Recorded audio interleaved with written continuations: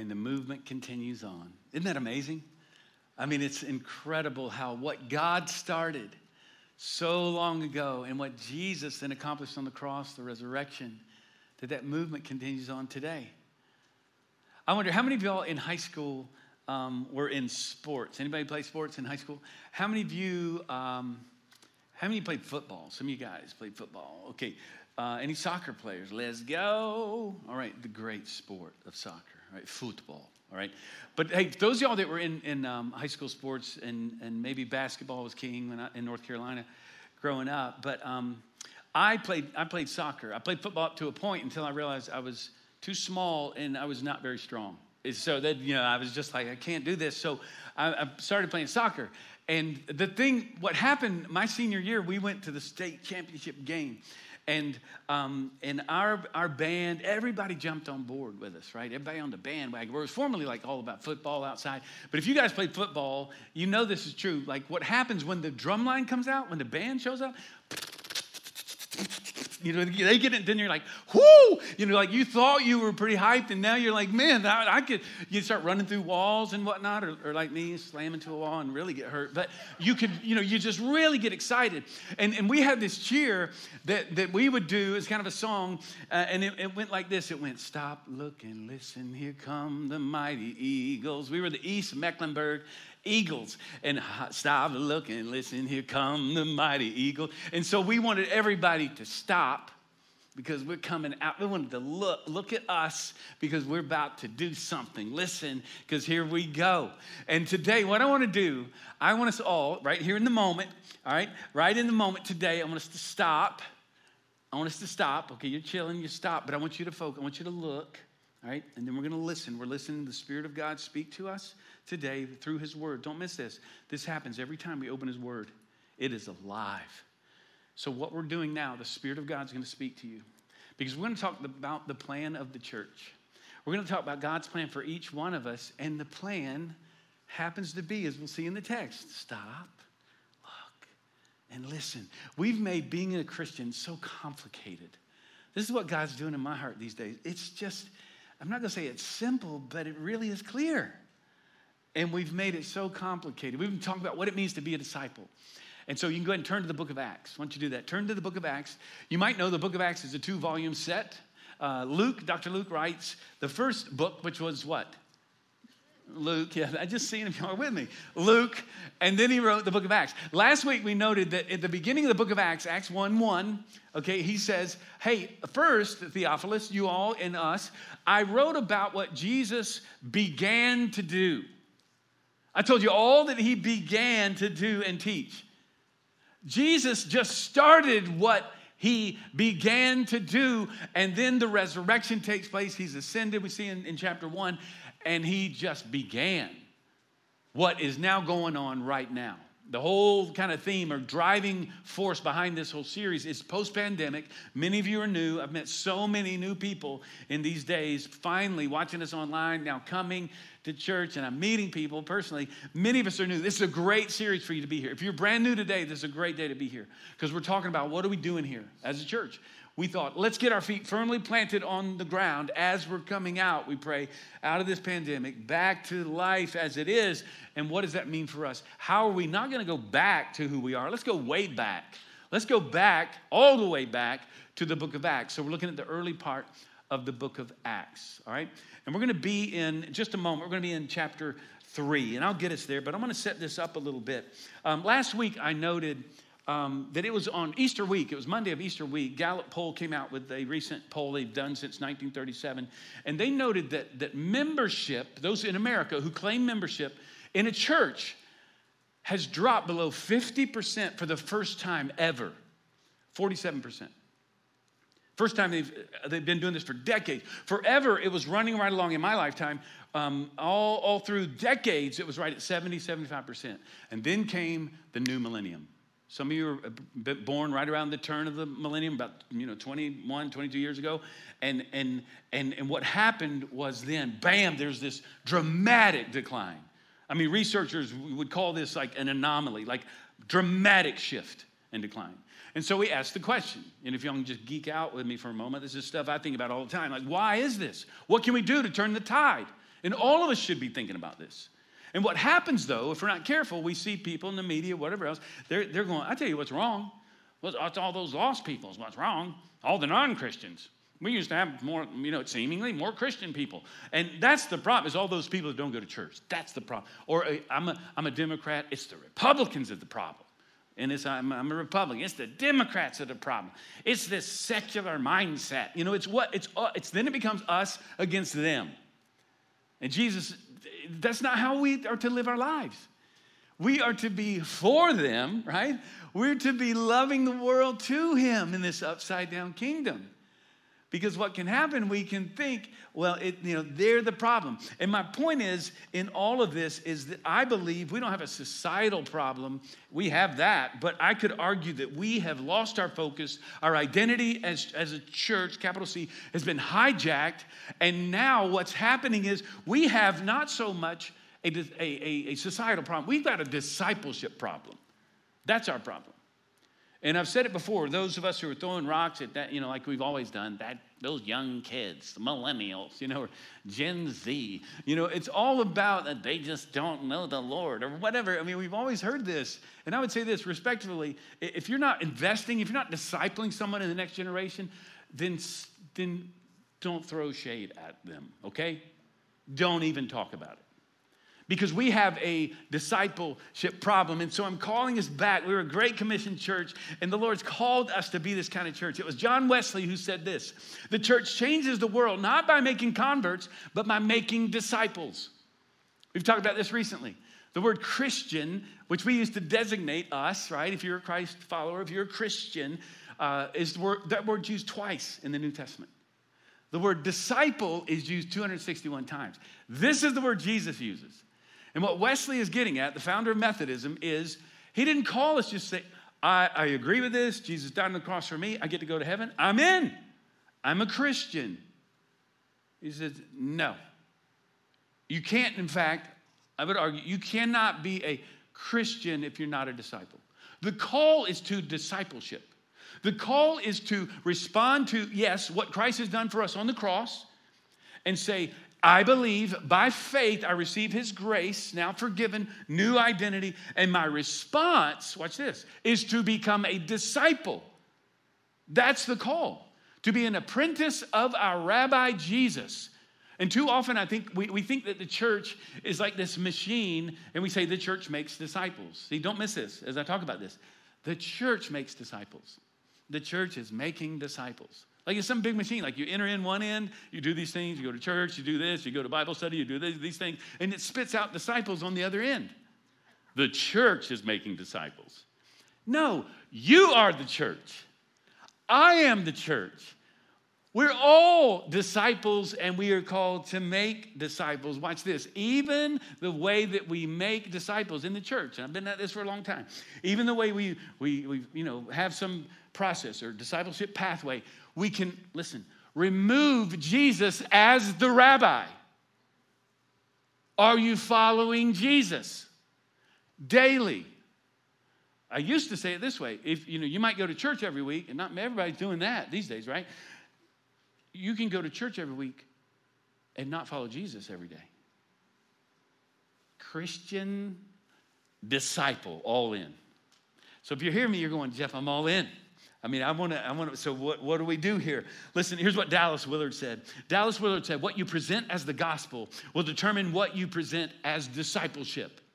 Most problems in contemporary churches can be explained by the fact that members have never decided to follow Christ. Never really decided to be an apprentice of Jesus, all out, orientation of life, whole life discipleship to follow him every day. Here's what God's stirring in my heart, okay? This is what God's stirring in my heart these days. And it's a call for me to personal holiness in my life. Like a no tolerance rule to sin. And he's calling all of us to consecrate ourselves, to set ourselves apart, to be obedient to him. This is what it means to be an apprentice. I'm going to be just like my Rabbi Jesus. I'm going to keep growing. And it takes time. It takes a lifetime. But every day we're following him, hearing from him, obeying him in his word.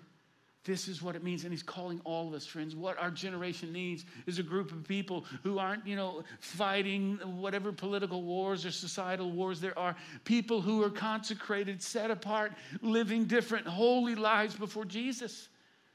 Being transformed by him. That's what the world needs. And that's the call on our lives. We need to be discipled out of our sinful patterns. We need to be discipled out of racism, out of nationalism, out of materialism, out of secularism. And we do so as we follow Jesus. And we're in this together, helping each other grow. It's what we do from the platform here, from our pulpits. It's what we do in our connect groups. It's what we do in everything we do. Point people to Jesus. And there is good news. He does change lives, as we've heard today. And he's changing yours and he's changing mine. So clearly, the purpose of the church, all right, is to make disciples. That's it. Are you following your Rabbi Jesus? Are you doing something else? So you might be thinking, I'm all in. What's the plan, right? We have a purpose. What is the plan to accomplish the purpose? We find it there comprehensively or collectively. We see it in Acts 1:8, right? You can see it on the screen. I want you to read this with me because we're all in this together. Okay, so let's say it out loud. But you will receive power when the Holy Spirit comes upon you.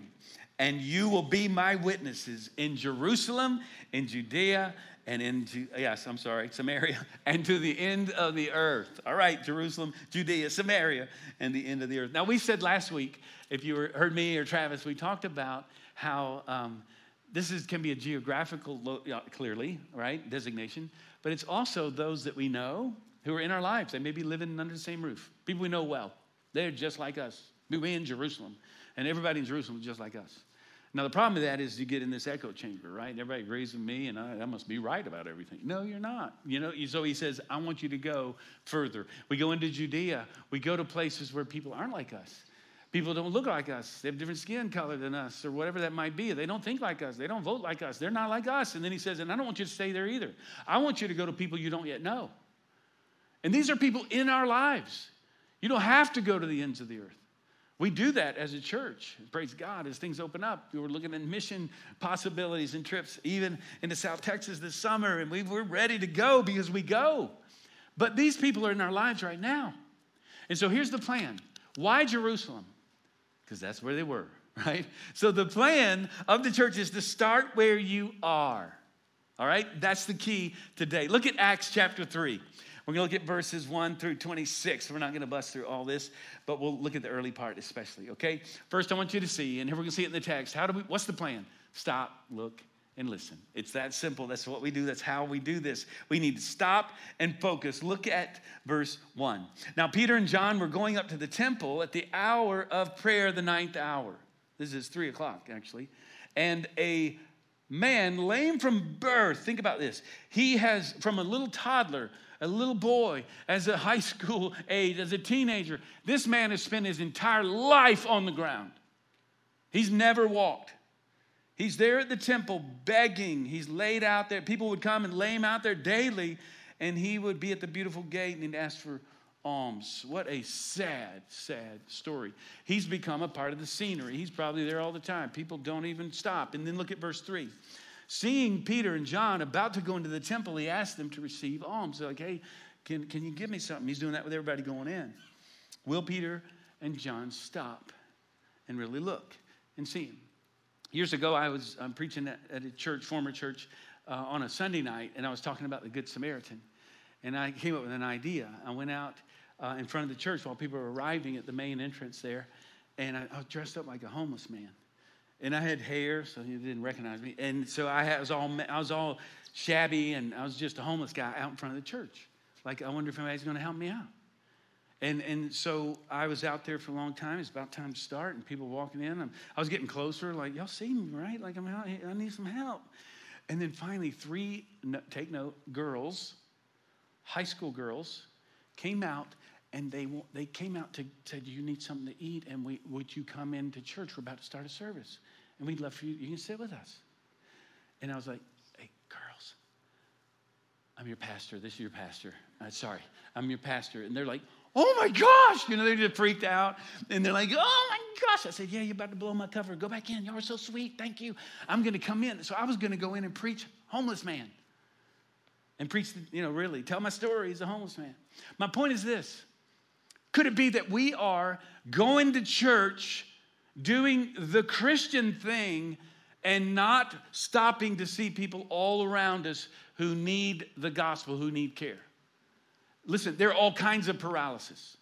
There's physical paralysis, there's emotional paralysis, there's a spiritual paralysis. There are those around us, all around us, who are broken.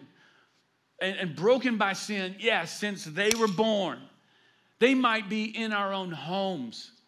And God is calling us to stop and really look, okay? So here's what happens. Of course, you might know this story. They will stop, and then look at this. They're going to look. This is verse 4. And Peter directed his gaze at him, as did John, and said, now this is interesting. Look at us. But I think what's happening here, this guy's probably so ashamed. He's so beat down, he's not even looking at people. He's like, well, you give me something. I just need something, please. I need something. And Peter, I love this. Look at us. Look at us. Look at me. Look at me. He's going to lock eyes with him, because until we see faces, until we really see people, they don't truly exist. Are you truly focused in on people in your life? They may be in your own family, people in your neighborhood, people at work who may look like they got it together. We need to say, look at me. Look at me. To look at someone and to really understand is to be a faithful presence. Focus. Who in your life is God calling you to focus in on right now in these days? Who's he calling you to serve and to minister to? And then look at verse 5. And he fixed his attention on them, expecting to receive something from them. Money, that's all he knows. He doesn't even know what he needs, or he doesn't know what they can bring. This is true about everybody we know who doesn't know Christ. We got something better to bring to them. We need to stop. We need to truly look. Who is God putting in your mind? Look, and we need to listen. All right, as we close, look at verse 6. Here it says, Peter says to him, I have no silver or gold, but what I can give you, I give to you. I give you the name of Jesus. I say to you, get up, rise up, and walk. Now look, here's what's happening. Many of us need to listen. Here's what it means to be a disciple. A disciple means, Jesus says, my sheep hear my voice. Literally, listen, to be a disciple means that you hear the voice of Jesus. And some of you are like, well, that's kind of freaky. Like, how does that happen? Like, audibly? In his word, daily. Aware and listening to the way of Jesus in your life, and to look for people and to listen to what's going on in your life, in the hearts of people in your life these days. For you to be able to say, I hear what the Spirit is saying. I know this person needs the gospel, and I can share it with them. Look at verse 7. And he took him by the right hand and raised him up, and immediately his feet and ankles were made strong. And this is a continuation of Acts 1:1, what Jesus began to do. Now you might say, well, what about us? Like, I'd love that. That's amazing. You didn't even need therapy. This is incredible. Like this immediately, it says in verse 8, and leaping up, imagine this picture. He stood up and began to walk and entered the temple with them, walking and leaping and praising God. Now, immediately, if you're like me, you read that and go, yeah, but miracles, but really? Come on. I'd love to see this. Listen, if you believe that God created all things ex nihilo, out of nothing, you've got to believe in the possibility of miracles. Because God's the one, the Bible says, holds all things together. And what a miracle is simply, he sustains all things. But he can also just as easily, right, enter into a new pattern that is uncommon in the way that he commonly sustains all things. And so we need to pray for healing. We need to pray for miracles. We need to pray for emotional healing, right? There's all kinds of paralysis. There's all kinds of miracles that come into the lives of people. You're telling me, listen, tie choice, you think that's a miracle? Only God can do that. That you could argue that's greater than somebody who was crippled, now they're walking and don't know Jesus. And their lives are still self-focused, self-centered. God does miracles even today, and he does so he points us to the future of what's coming, and that should give us great hope today. In fact, this was a prophecy fulfilled. Isaiah said that this was coming. With the Messiah would come this kind of thing. It says in Isaiah 35, then the eyes of the blind shall be opened and the ears of the deaf unstopped. Then shall the lame man leap like a deer. I love that. Tongues who are mute will sing for joy. Waters break forth in the wilderness and streams in the desert. I love that. See, God is an enemy of suffering, so we are too. Miracles take place in the lives of people. When we love them, our love validates then the message that brings about miracles in the hearts of people. Look at verse 9. And the people saw that he was walking and praising God. And they knew this was the guy from the beautiful gate of the temple, asking for alms. And they were all filled with amazement, and they gathered around. And then it says that they started to cling to Peter and to John. And then Peter, I don't know, I mean, that's kind of funny. Like, he's clinging literally. And Peter's like, hey, bro, well, like, hey, listen, this was not us, man. This is not us. We didn't do this. Why are y'all gathering around for us? This is because of Jesus. What's happened? Jesus did this. And so what he does, he enters into immediately starts preaching the gospel. Basically, he says in verse 12, he says, hey, men of Israel, why do you wonder and stare at us as though by our own power or piety we're making this thing happen? This is not what happened here. Jesus did this. And then he enters into what's really a 3-point sermon, but he starts it this way. Hey, the God of Abraham, Isaac, Jacob, the God of your fathers, glorified his servant Jesus, whom you delivered him over. And you denied him in the presence of Pilate. Here's his message over the next many verses to the end. Here's a 3-point message, like any good preacher, right? And here it is. Jesus came. You killed him. Repent. That's the message. And that's our message today. This is true of all of us. Jesus came, the author of life, and he has come because our sin has placed him on the cross. He did it volitionally. He did it out of love for us. But it's because of our sin, he took it upon himself. The author of life, he calls him in verse 15, 16. And then he says, repent. Look at verse 19. Repent, therefore, and turn back, that your sins may be blotted out. Look at this, that times of refreshing may come from the presence of the Lord, and that he may send the Christ appointed for you. I love this. See, we often think of repentance as somebody on a corner yelling, screaming, repent, repent. And it's, we're ashamed of our sin. But look, it's all so that he can bring life to you today. And so as we close our time together, I think this is for all of us. Here's what the Spirit of God is doing among us. He's saying, I want you to stop. I want you to look at your life. Look at the mess that you've made of your life. Look at areas of your life that are not fully devoted to me. And I want you to listen. Listen to the Spirit of God and what he's saying to you, and he's calling you to repentance. He's calling you to give your life over to him. Every single one of us. It was Luther who said that the Christian life is one of constant, perpetual repentance. Because it's through repentance, did you catch that? That life comes. It's through repentance of sin. In verse 26, he said, God is having raised up his servant, sent him to you first, to bless you by turning every one of you away from your wickedness. The gospel is good news, and it is a blessing, but it begins when we repent of our sin. So I want us to pray together as we close our time. I want you to just bow your head, close your eyes right where you are. And I know the Spirit has spoken to us today. People in your life who you know, maybe it's a spouse. It may be someone you know very well, and they're hurting. And you've not stopped. You've not really looked. You've not listened.